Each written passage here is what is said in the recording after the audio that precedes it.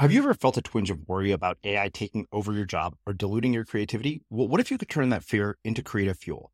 We've just published an amazing new ebook called The 4 Keys to Success in an AI World, and this is more than just a guide. It's a deep exploration into the human skills that AI can't touch, the skills that are essential for standing out and thriving, no matter how much technology evolves. We're talking about real differentiators here, like creativity, emotional intelligence, critical thinking, and much more. Inside, you'll find actionable insights and strategies to develop these skills, whether you're a creative person, a business person, or just simply someone who loves personal development. This isn't a story about tech taking over. It's a story of human creativity thriving alongside AI. Picture this, AI as your creative co-pilot, not just as a tool, but a collaborator that enhances your unique human skills.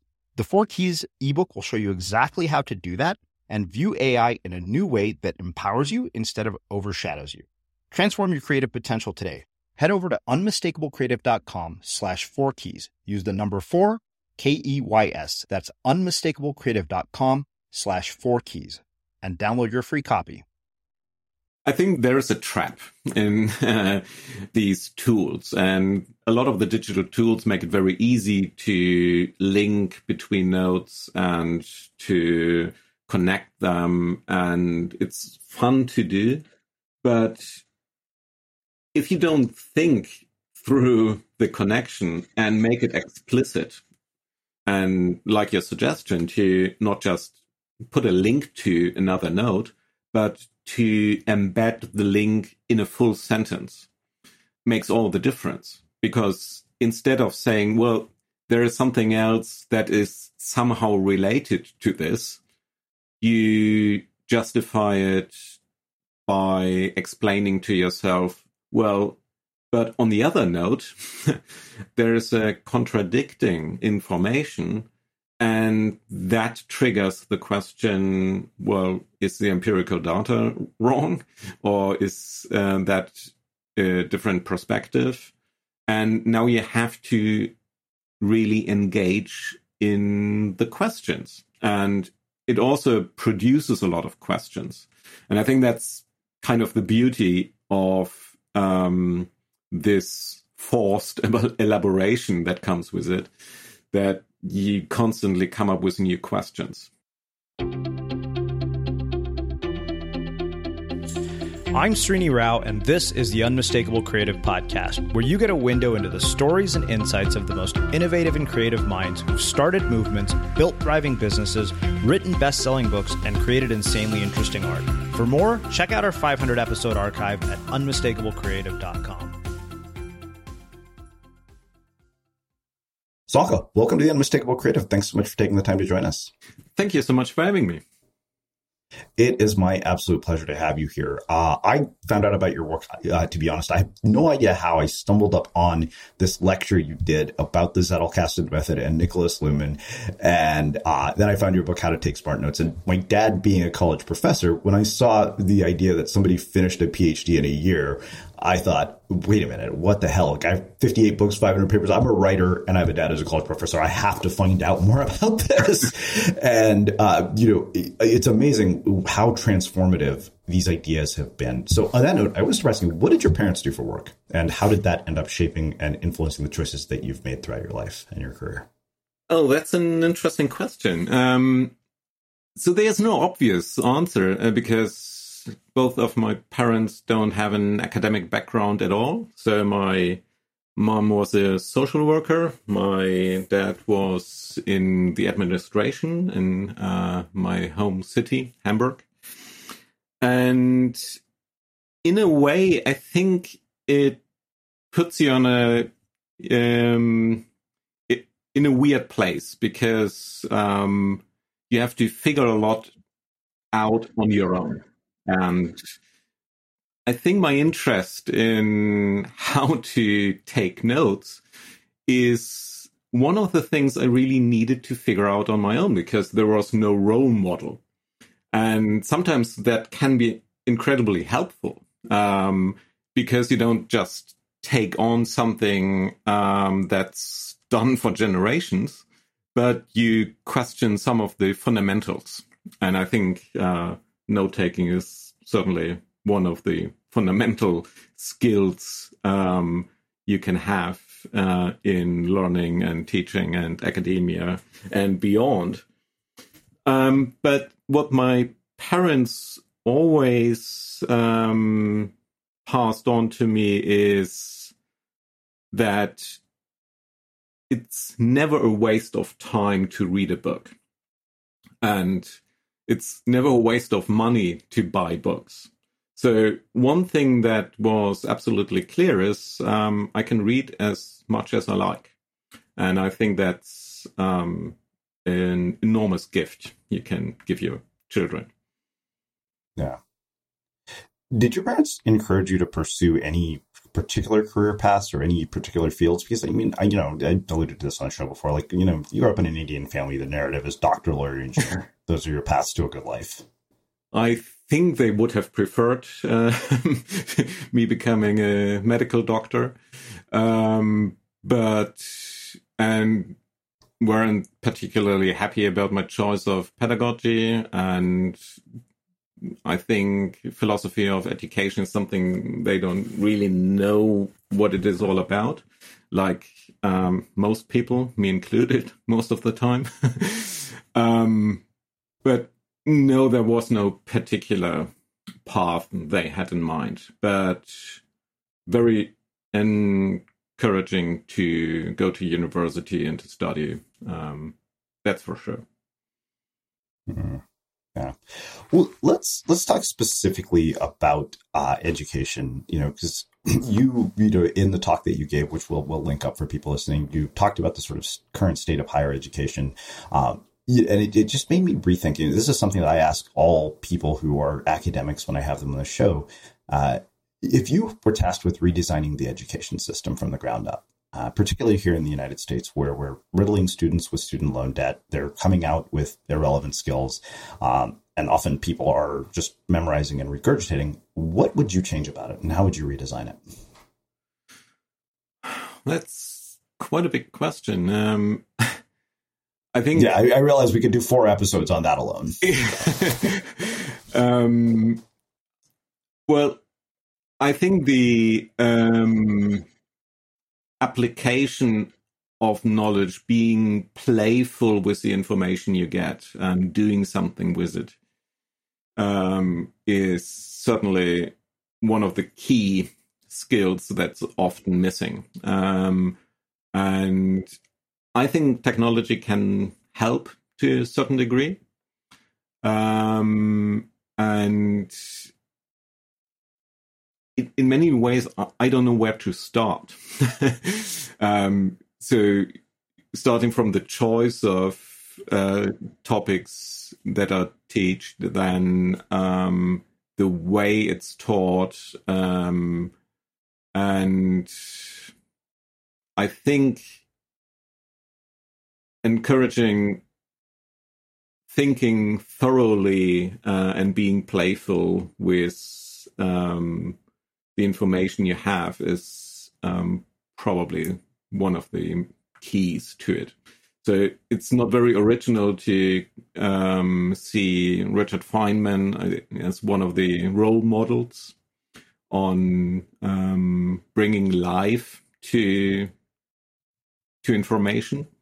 So I think there is a reason he was also not just a great scientist, but also a great teacher.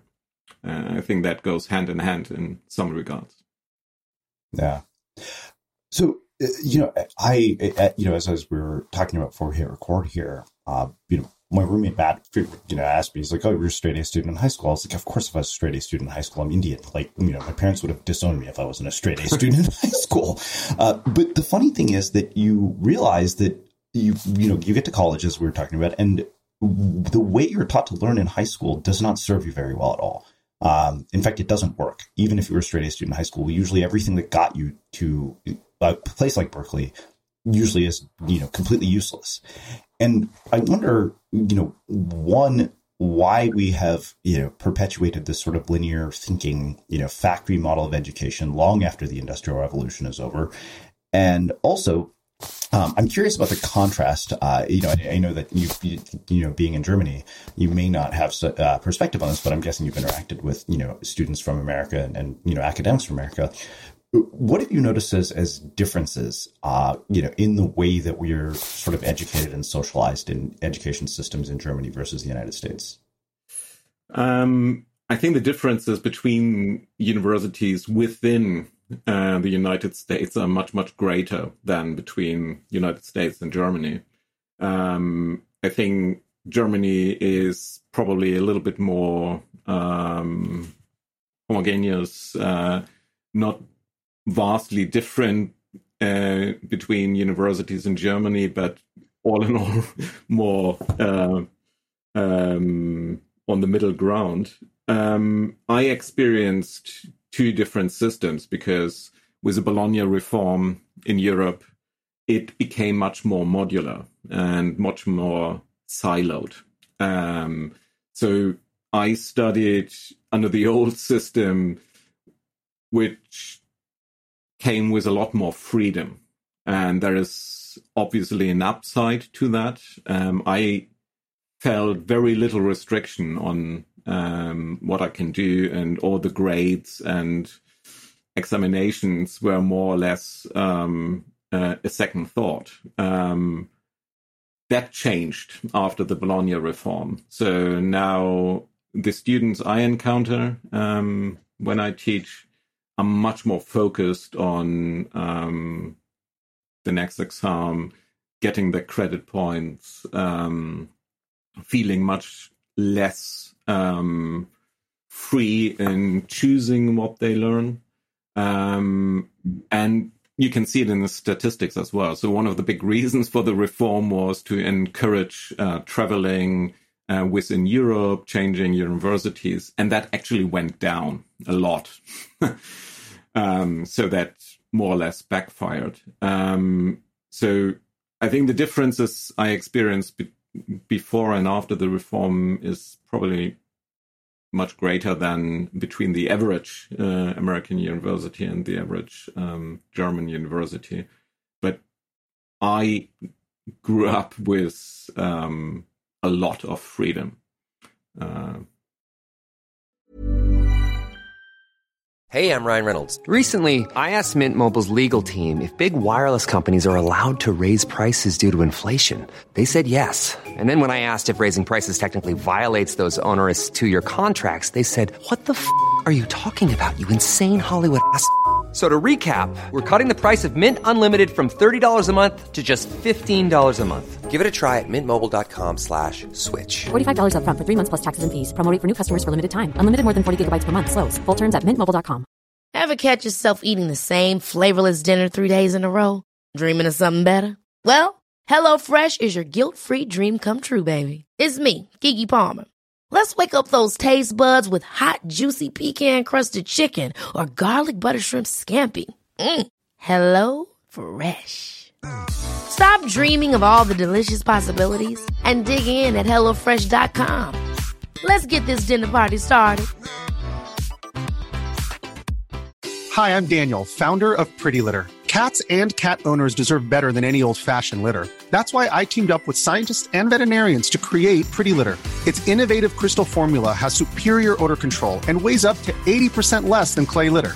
Pretty Litter even monitors health by changing colors to help detect early signs of potential illness. It's the world's smartest kitty litter. Go to prettylitter.com and use code ACAST for 20% off your first order and a free cat toy. Terms and conditions apply. See site for details. There's never been a faster or easier way to start your weight loss journey than with PlushCare. PlushCare accepts most insurance plans and gives you online access to board-certified physicians who can prescribe FDA-approved weight loss medications like Wegovy and Zepbound for those who qualify. Take charge of your health and speak with a board-certified physician about a weight loss plan that's right for you. Get started today at plushcare.com/weight loss. That's plushcare.com/weight loss. plushcare.com/weight loss. Quality sleep is essential. That's why the Sleep Number Smart Bed is designed for your ever-evolving sleep needs. Need a bed that's firmer or softer on either side? Helps you sleep at a comfortable temperature? Sleep Number Smart Beds let you individualize your comfort, so you sleep better together. J.D. Power ranks Sleep Number number 1 in customer satisfaction with mattresses purchased in-store. And now, save 50% on the Sleep Number Limited Edition Smart Bed for a limited time. For JD Power 2023 award information, visit jdpower.com/awards. Only at a Sleep Number store or sleepnumber.com. As creators, we're always on the move. Whether it's a live podcast event, a pop-up shop, or a workshop, we're constantly interacting with community, and that's where Tap to Pay on iPhone and Stripe comes in. Imagine this. You're at a live event, a listener loves your merch, or a participant wants to sign up for your course on the spot. With Tap to Pay on iPhone and Stripe, you can accept their payments right there and then, right from your iPhone, so there's no extra hardware or no delays. Total game changer. It's not just for creators. Any business owner can do this. It's about making transactions smoother and much more personal, growing your business in your way. We've been using Stripe for our products and courses for a long time, and now with Tap to Pay on iPhone, you can take your business to the next level too.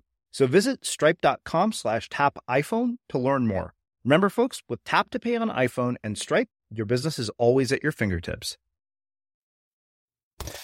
Yeah, I think that, the unfortunate thing here in the United States, in a lot of ways, from what I've heard from talking to, primary teachers, is that they're forced, unfortunately, to teach the test, right? And we groom, future bankers, lawyers, and, doctors by, having these standardized tests. And that's this huge source of stress. And that often is what drives people to learn. Because there are a lot of people I found who think that they don't enjoy reading, primarily because they never got to choose the books they read. And that's pretty common in high school. Like, I can't tell you a damn thing about most of the books that I read in high school.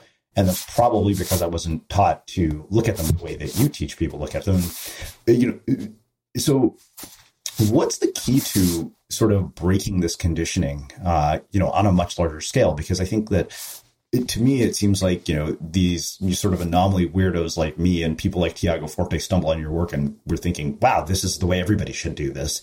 And of course, trying to convert them, we sound like, ridiculous, religious evangelists trying to basically convert people to a new religion, which I kind of feel like we are.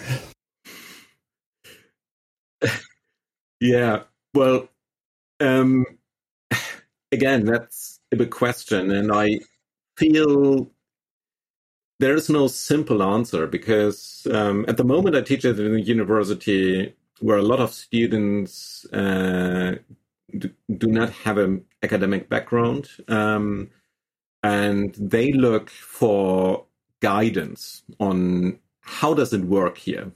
How does university work? How does studying work? And I think we should give them guidance so that those students who have parents with an academic background don't have all the advantages, and we pretend there's this big freedom, but it's more about figuring out the implicit rules of it. That's the one side of it. And the other side is, well, how can we encourage them and to study more freely, following their own interest, building up some structure themselves, and maybe also to collaborate more. So there is a lack of collaboration I see at the moment, which is also, of course, COVID related. So there are these two sides. How can we give them the security of some kind of structure, and on the other hand, encourage them to use the freedom they have to follow their interest and to search the knowledge they need to answer certain questions, regardless of where the information comes from. And unfortunately, the structure we provide is quite narrowing and is more or less the administrative structure.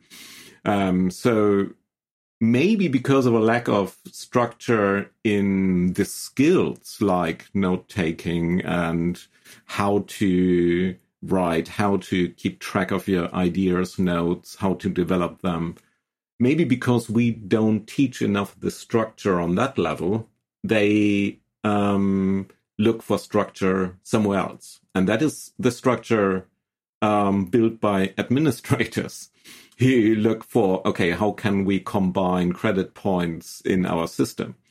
And how can we differentiate between the seminars and lectures they have to attend and cross the checklist? So maybe it's not so much about more or less structure, but giving the right structure that enables freedom on the content level. I think probably the enormous influence of the administration is one of the key problems in reforming higher education. Yeah.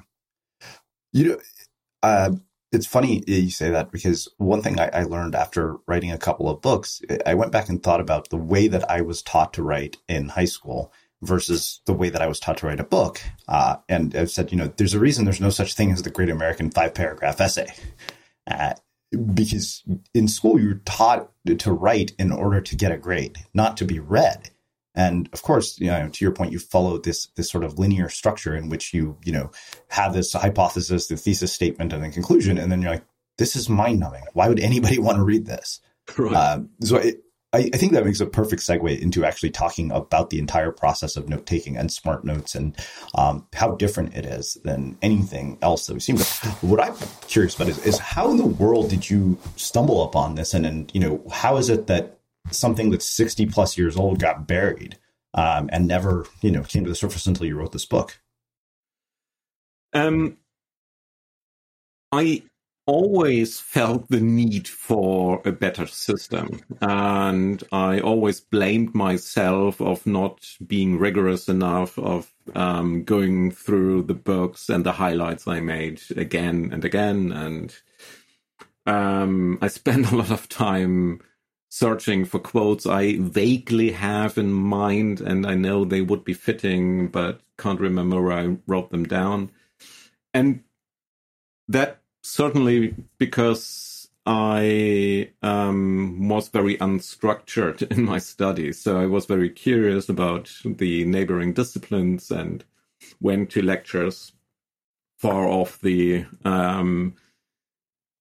beaten track of my discipline. And so I gathered a lot of information from different places. So it was a setup that made the need for a better system obvious, because the usual system I used as a young student, just collecting everything I heard in one seminar or a lecture and then put it away together with other seminars from the same year, didn't really work. And then I became very much interested in Niklas Luhmann's theory of social systems. So that started with an interest in his work, not in his writing technique. That was more or less an anecdote people in the field mentioned once in a while, that there is this strange Zettelkasten somewhere in his house, and it was more a curiosity, not something to be taken very seriously. And I think the theory of social system in itself kind of prepare you to detect the superiority of this system, because it's all about building up complexity and finding ways to reduce that complexity. And it's about the evolution of ideas. It's about how insight can emerge out of chaos. And so there's a lot in the theory itself that is mirrored in the system. And I think when I realized that there might be more to the system than just a curious way of taking notes, it kind of fell into place. So it made sense. And it also made sense because at this time I read a little bit more about new insights from learning theories and seeing learning not so much as storing information, but retrieving information. That the key to understand learning is really to understand what forgetting is and what it means to be able to retrieve information when it's necessary, and how to inhibit information when you don't need it. So I think in creative process, often you have this kind of chance that 2 or 3 things suddenly come in contact with each other, and out of that, some kind of insight is born.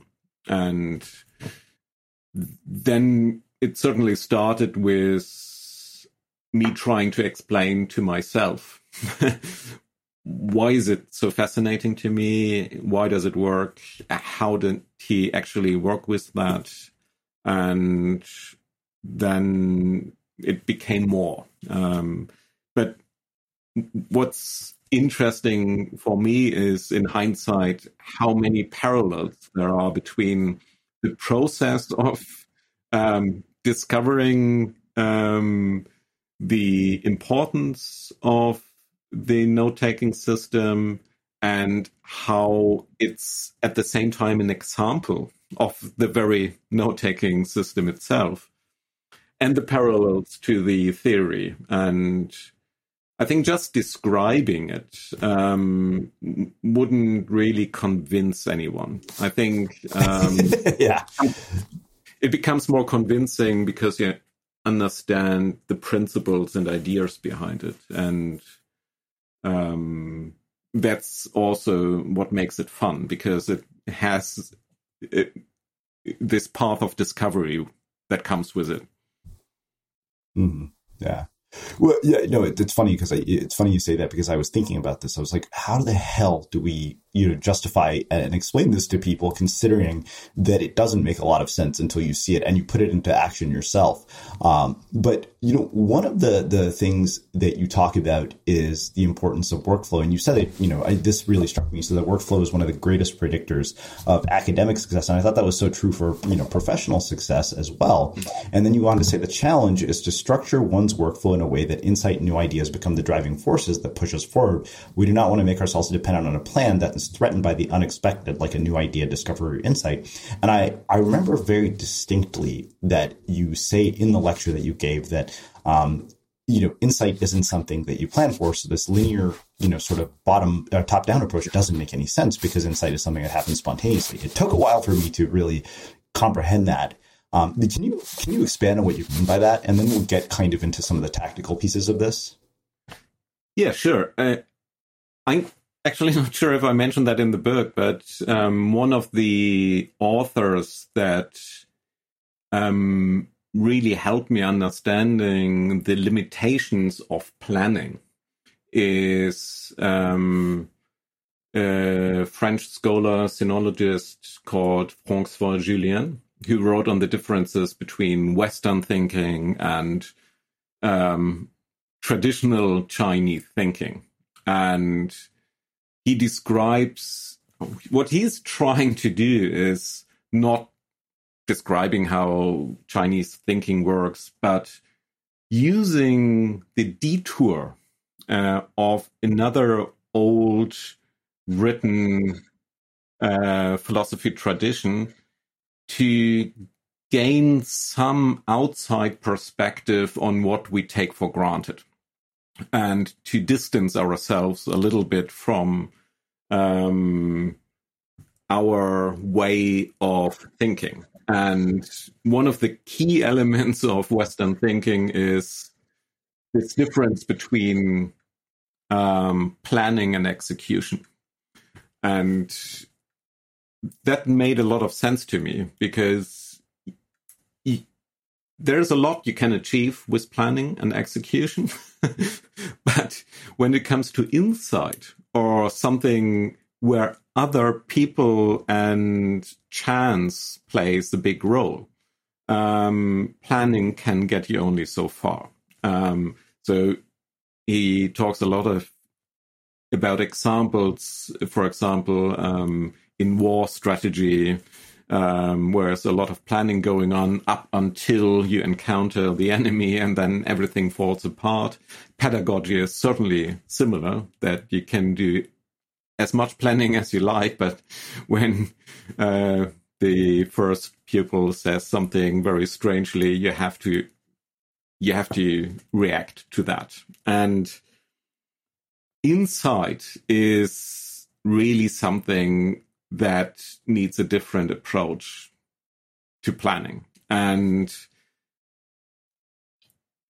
what I find really, really strange is that all these manuals for students on how to write a thesis, how to write a book, follow this linear approach where you have to start with your goal, where you want to end up to. And then you start doing your research, and then you start reading, and then you come to a conclusion.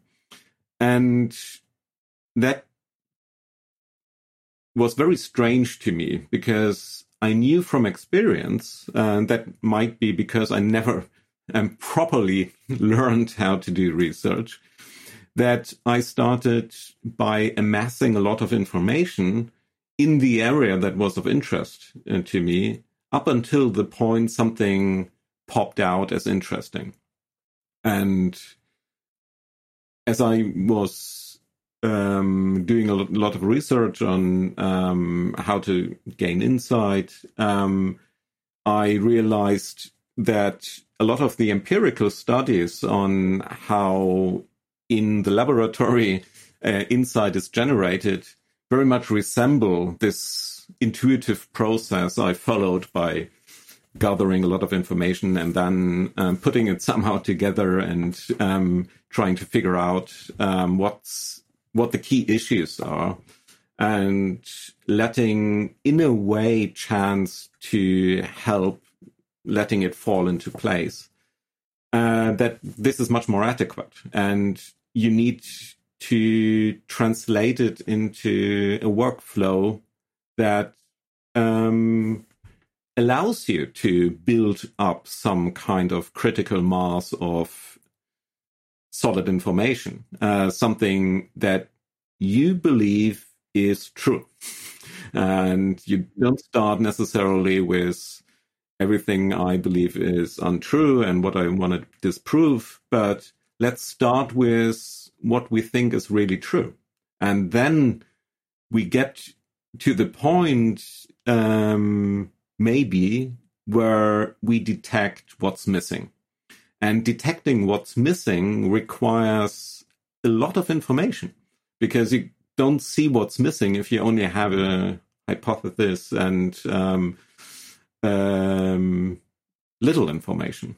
So trying to get to a full picture first, and then reaching the boundaries of your understanding.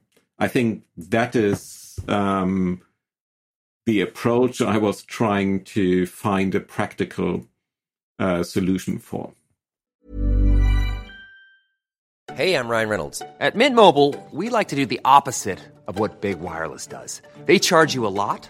We charge you a little. So naturally, when they announced they'd be raising their prices due to inflation, we decided to deflate our prices due to not hating you. That's right. We're cutting the price of Mint Unlimited from $30 a month to just $15 a month. Give it a try at mintmobile.com/switch. $45 up front for 3 months plus taxes and fees. Promo rate for new customers for limited time. Unlimited more than 40 gigabytes per month. Slows full terms at mintmobile.com.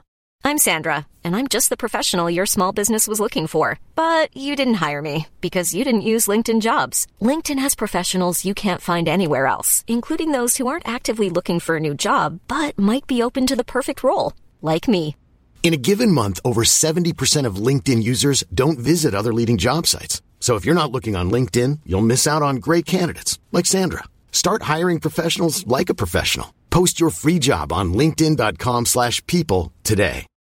Life is full of what-ifs. Some awesome, like what if AI could fold your laundry? And some, well, less awesome, like what if you have unexpected medical costs? United Healthcare can help get you covered with Health Protector Guard fixed indemnity insurance plans. They supplement your primary plan to help you manage out-of-pocket costs. No deductibles, no enrollment periods, and especially no more what-ifs. Visit uh1.com to find the Health Protector Guard plan for you.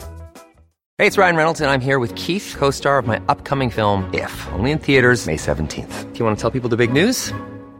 All right, I'll do it. Sign up now and you'll get unlimited for $15 a month and 6 months of Paramount Plus Essential Plan on us. MintMobile.com/switch. Upfront payment of $45 equivalent to $15 per month. Unlimited over 40 gigabytes per month. Face lower speeds. Videos at 480p. Active Mint customers by 531.24 get 6 months of Paramount Plus Essential Plan. Auto renews after 6 months. Offer ends May 31st, 2024. Separate Paramount Plus registration required. Terms and conditions apply if rated PG. Millions of people have lost weight with personalized plans from Noom. Like Evan, who can't stand salads and still lost 50 pounds. Salads generally for most people are the easy button, right? For me, that wasn't an option. I never really was a salad guy. That's just not who I am. But Noom worked for me. Get your personalized plan today at Noom.com. Real Noom user compensated to provide their story. In 4 weeks, the typical Noom user can expect to lose 1 to 2 pounds per week. Individual results may vary. As creators, we're always on the move. Whether it's a live podcast event, a pop-up shop, or a workshop, we're constantly interacting with community, and that's where Tap to Pay on iPhone and Stripe comes in. Imagine this. You're at a live event, a listener loves your merch, or a participant wants to sign up for your course on the spot. With Tap to Pay on iPhone and Stripe, you can accept their payments right there and then, right from your iPhone, so there's no extra hardware or no delays. Total game changer. It's not just for creators. Any business owner can do this. It's about making transactions smoother and much more personal, growing your business in your way. We've been using Stripe for our products and courses for a long time, and now with Tap to Pay on iPhone, you can take your business to the next level too. So visit stripe.com/tapiphone to learn more. Remember, folks, with Tap to Pay on iPhone and Stripe, your business is always at your fingertips. If that makes sense. Yeah. No, it absolutely does. It's funny because I think, to your point earlier, for people listening to this, they might be thinking, well, what am I supposed to do with this? But tell them about Lumen's productivity, and then we'll actually get into the system itself. Because like I said, the minute I read that, I was immediately intrigued, and I said, okay, I have to know how to do this. Sure. So I think one of the key elements is that you have a strong filter process and distinguish between different types of notes. So this kind of notes which are more a reminder of what you have in your head. And I think we all know these kind of notes. We jot them down quickly. And after a few days, a few hours for me, I don't really understand anymore what I meant with that, or it kind of loses the significance. So writing notes in a way that they can be understood by someone else or by yourself in a year's time or a month's time requires obviously a little bit more effort, because you have to give some context and ideally write it down in whole sentences. But as it requires more effort, you need to be very selective with what you write down permanently. And I think this distinction between, is it really worth writing it down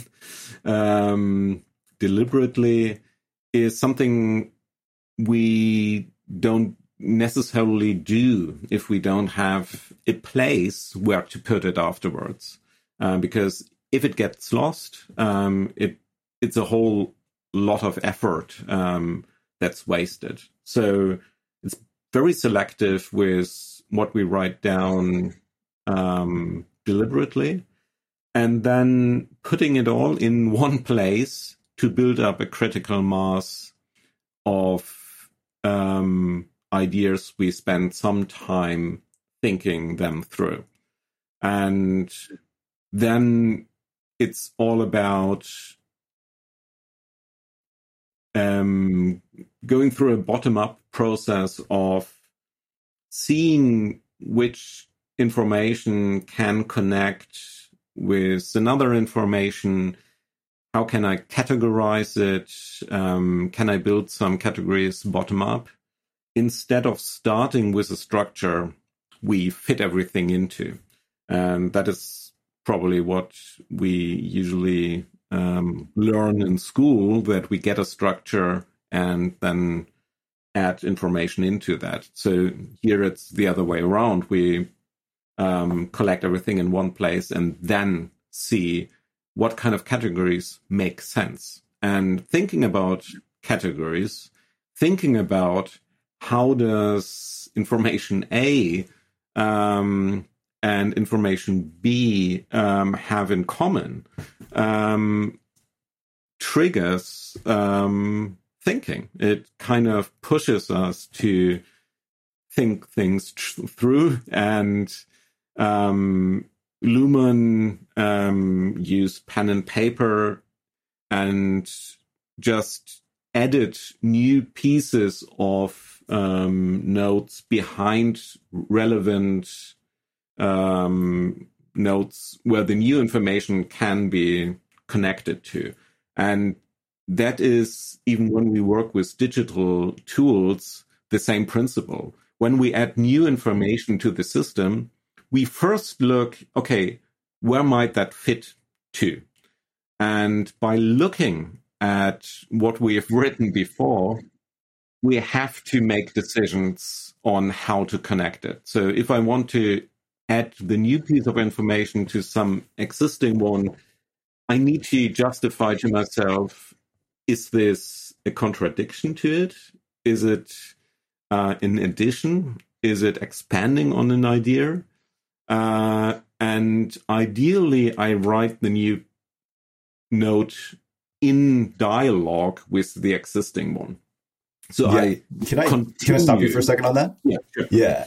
So that's one of those things that I think is vitally important, because I think when people first discover this concept of bidirectional links, because I remember the first formatted version I saw of a Zettelkasten note, it had the thing with related notes underneath. But to your point, I said, you really, if you have bidirectional links, you should be using them to complete sentences. Like you should be writing sentences in a new note with, like the titles of other notes. Is that what you mean by that?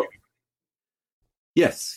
I think there is a trap in these tools, and a lot of the digital tools make it very easy to link between notes and to connect them, and it's fun to do.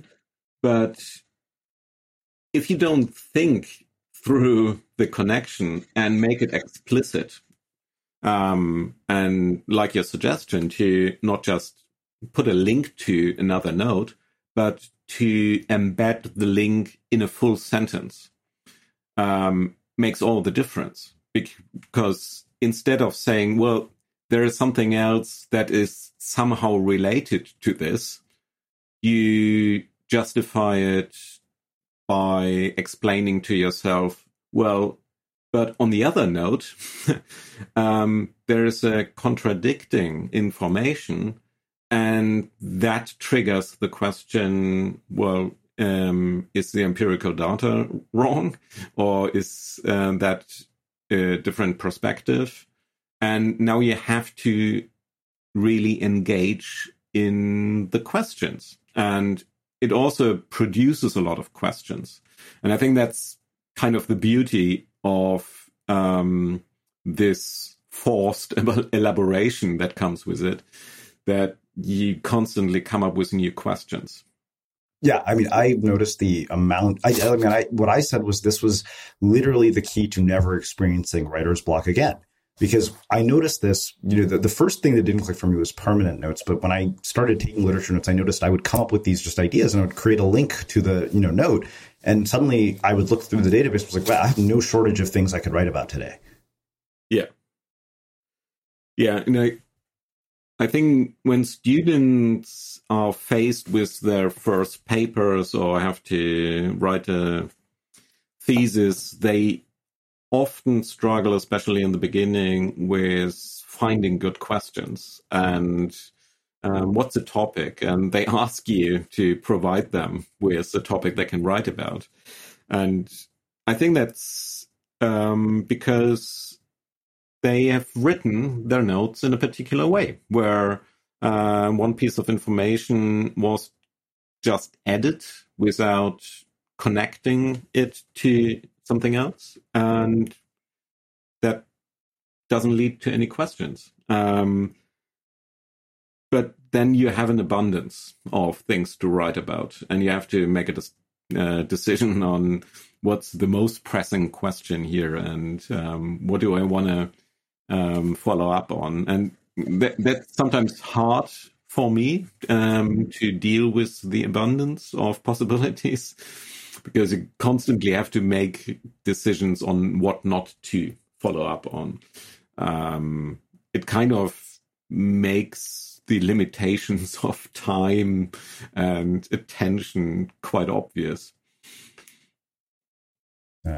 Well, let's talk about tags in particular, because this is something that I think really has been, the bane of people's existence, is they don't know how to find anything. And this is something you say that really struck me, and it took me a while for this to click. You say the way that people choose their keywords shows clearly if they think like an archivist or a writer. Do they wonder where to store a note or how to retrieve it? The archivist asks which keyword is the most fitting. A writer asks in which circumstance will I want to stumble up on this note, even if I forget about it. It's a crucial difference. Keywords should always be assigned with an eye towards the topics you're working on or interested in, never by looking at a note in isolation. And what I realized when I saw that, I said, people, it's like, oh, do I tag my notes by topic? And Tiago Forte wrote a fantastic article about this, where he talks about contextual tagging. And I realized why that was so important, because topics are infinite. There's just no end to it. But how, when we think about tags in particular as an organizational mechanism, in, reference to what you say specifically about keywords, how do you think about this? Like, what is the right way to do this so that things, we are able to retrieve things?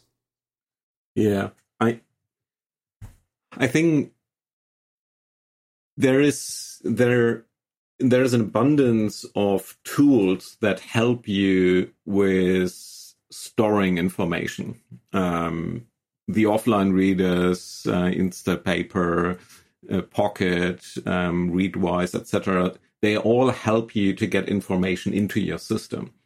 And you can add tags to somehow make it easier to find them again. But that doesn't really require cognitive effort. And the moment you have to connect it with existing knowledge or put it in the place you think you will need it, you suddenly feel the need to put effort into it. And I think effort is a good indicator if you're doing it right or wrong. If it doesn't feel like you need effort, you probably do it wrong. Yeah. That was one of the first comments I got from a YouTube video I made about this. Somebody said, "This seems like a lot of effort." And I said, "Yes, it is." But the payoff, it is. I mean, but the funny thing is, it's like, compound interest. It when it finally pays off, it pays off big. Yeah.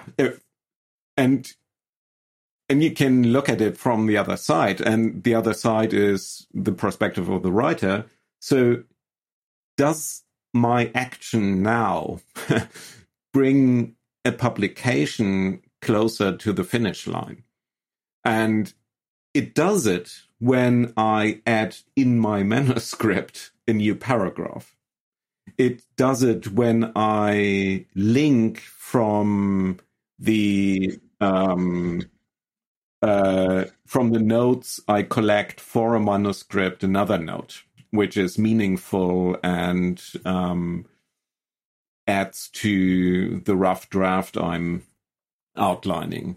But if I tag an article and collect it, read it, find it interesting, and do nothing else with it, it doesn't add anything to the project I'm supposed to work on. So I think it's very much an illusion of putting less effort into it, because you do put less effort into it, but you also put no effort into getting closer to the finish line. So if you spend a lot of time collecting articles from the internet, tagging them, and none of that brings you closer to a finished manuscript or insight or whatever your goal is, then it's not more efficient. It's less efficient. And yeah, it's really about, thinking, how does what I read contribute to my understanding of something I decided deliberately to work on? And that helps you also to improve the filters you use to make a decision on what to read and what to dive into, and etc. I think for me, the other reason this had intrigued me so much was that, I always jokingly said, if I could take all the ideas from the books I've read and the people that I've interviewed on this show, I'd be a billionaire with six-pack abs and a harem of supermodels, and I'm none of those things. So, but the real thing that intrigued me was, I said, I have this encyclopedia of just information in my head from 1,000 interviews. How do I access it in a way that's useful?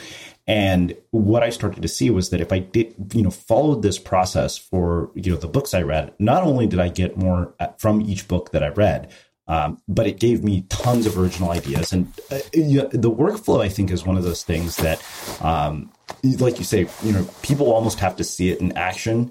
It took me creating a course about this before it all connected. And when I got to the final module, I thought, wait a minute, I just wrote a 10,000 word article and laid the foundation for it in 10 minutes. Right. We'll wrap this up with a very concrete example. So let's just say somebody is reading a book, maybe your book. Step by step, can you walk us through what they should be doing versus what they've probably been doing? Actually, I wouldn't start with reading. I know I started with reading in the book, but I now noticed from feedback and also coaching a lot of people that I might have overemphasized the process of taking information into this system. And the bottom-up approach of building structure out of a critical mass, which is certainly the big difference to the usual way of taking notes. But equally important is to acknowledge that we never start from scratch. We always already have some kind of structure in our head. So what I really would recommend to do when you set up your system in the beginning is to write down what are the topics you think about and you want to continue to work on, and how would you structure that? So I have a page where I have an overview of everything I'm working on, thinking about. And that is a kind of skeleton where I can then add new pieces of information to. But it's not hardwired into the system. So it will evolve over time. I will drop topics. I will change questions. Build subcategories or get rid of them. But I think it's a really good idea to make kind of a brain dump and start with, what do I already know? Because I'm not starting from scratch. And then when you decide to read a book or an article, you already have some kind of filter. And you can be more explicit about the filter. So a lot of things are interesting. Not everything is worth writing down. But some of the things are relevant for a current project. And some of the things you notice are really good to know and keep in mind, even though you don't know yet for what kind of project that might be helpful. And then it's worth writing them down either in a literature note where you first start giving yourself an overview over everything that's interesting in the paper you're reading, or you skip this step and already know, okay, that triggers an idea I want to write down in my permanent note section, and write an individual note with a backlink to the source where it comes from. So that's the ideal bit, that you get some insight, you already know how it helps you answering a question or bring something forward you're thinking about. Write it down, put it in that place, and then link back to the original source. But how many in-between steps you need to get to the point that you know what you get out of it, it really depends on what you're reading. And I think having a flexibility in reading is much more important than having a rigorous method or workflow you apply to all kinds of text. And that's, I think, a common mistake in the beginning, because you naturally look for the right way of doing it. But to be honest, I sometimes read a book and it's fun, but I don't take any notes, because the only note I take is in the end, okay, there was one interesting point, and I don't make the effort of making a literature note and then extract it and then put it in permanent notes. I just write it directly where I need it. And sometimes I struggle to understand a text and need more than one go. And then it's a good idea to start with the classic way of highlighting sentences and postpone writing things down. It doesn't it doesn't mean you don't have to take notes because you have highlighted it, but it can be a good step in between. So when I'm new to a topic, I sometimes need to read the whole bit to understand the relevance of the individual details, and having post-its or highlights then help me to go back and be more ready to take notes on that. So being flexible, depending on the source, I think it shows skill. And being too strict and rigorous is maybe helpful in the beginning, but it's not necessarily a good recommendation to treat every text the same. Yeah, absolutely. So this is just a question out of morbid curiosity, because I was talking to my dad last night. I was having to letting him know that I was going to be interviewing you, and so I asked him about completing a PhD thesis. And when I mentioned Lumen, completed a PhD in a year, he said that's ludicrous. Nobody can do that. But that's because he's a scientist. So I'm curious. He works in a field where there's a lot of experimentation required. Is this viable in any field in terms of the speed at which you can produce? I'm always a bit hesitant to talk about disciplines I don't know much about. So Luhmann, as a sociologist, was maybe ideally fitted for this system because his topic was society, so basically everything.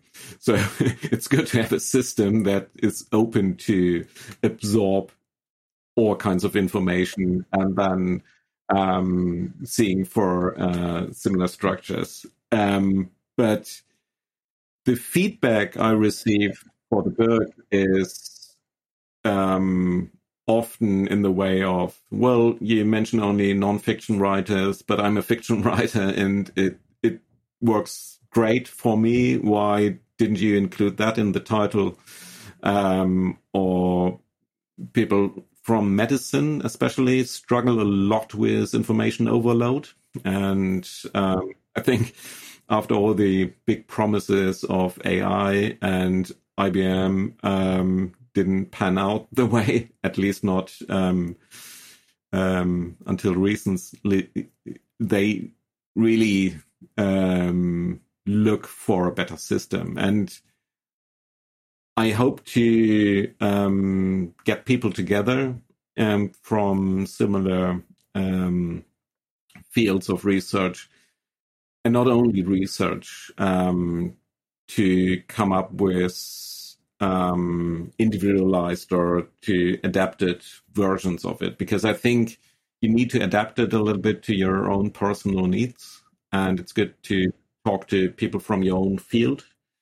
But the basic principles are probably the same. But you see differences. So I think someone like Joel Chan, who's publishing a lot on how to implement the Zettelkasten properly, he works with a lot of empirical data. I think he has a slightly different approach than I have, who's more working with philosophical text and sociological texts. So I'm hesitant to recommend it for everyone. Yeah, I totally understand. I mean, like I said, that was one of those sort of, morbid curiosity questions. Because I thought about that too. I thought, like the key here, I think, is to adapt it to your own workflow. Like that is one thing. And it took me a while to figure that out as well, because I realized, okay, I've built this workflow based on the fact that I host a podcast and I read books and I write. Yeah. I mean, probably that's the perfect application for it. I think people who are broadly curious, for those it resonates the most. If you're in a very detailed, narrow field, you might need different tools. But the broader it is, I think, the better it works. Wow. Well, this has been really eye-opening and thought-provoking. Where can people find out more about you, your work, and also learn more about using the Zettelkasten? I mean, I have a course called Maximize Your Output, which people can learn about at maximizeyouroutput.com that, is largely based on these ideas. But where can they learn about you and, everything else, and then, kind of see this in action? Well, I'm preparing a course myself with basic principles and focusing on the basic principles and using Rome Research as a tool and Zotero as a literature tool, and also Obsidian as an alternative to Rome Research. Hope to get it out this year. There's a new edition coming out of the book soonish, and I'm setting up my web page, takesmartnotes.com, also soonish. But the best way to stay in contact is to either follow me on Twitter or to get on the mailing list, which I use very, very sporadically to announce something new. Excellent. And for everybody listening, we'll wrap the show with that. Thank you for listening to this episode of the Unmistakable Creative Podcast. While you were listening, were there any moments you found fascinating, inspiring, instructive, maybe even heartwarming? Can you think of anyone, a friend or a family member who would appreciate this moment? If so, take a second and share today's episode with that one person, because good ideas and messages are meant to be shared.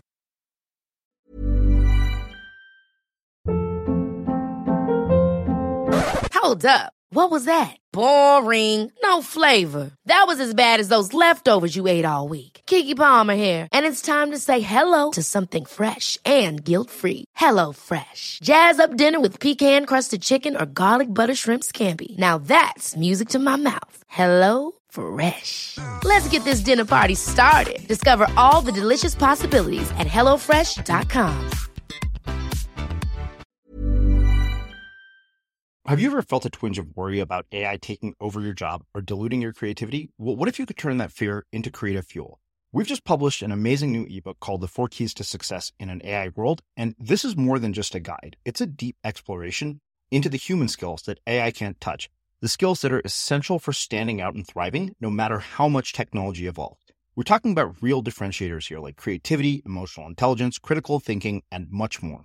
Inside, you'll find actionable insights and strategies to develop these skills, whether you're a creative person, a business person, or just simply someone who loves personal development. This isn't a story about tech taking over. It's a story of human creativity thriving alongside AI. Picture this, AI as your creative co-pilot, not just as a tool, but a collaborator that enhances your unique human skills. The 4 Keys ebook will show you exactly how to do that and view AI in a new way that empowers you instead of overshadows you. Transform your creative potential today. Head over to unmistakablecreative.com/4keys. Use the number 4, KEYS. That's unmistakablecreative.com/4keys and download your free copy.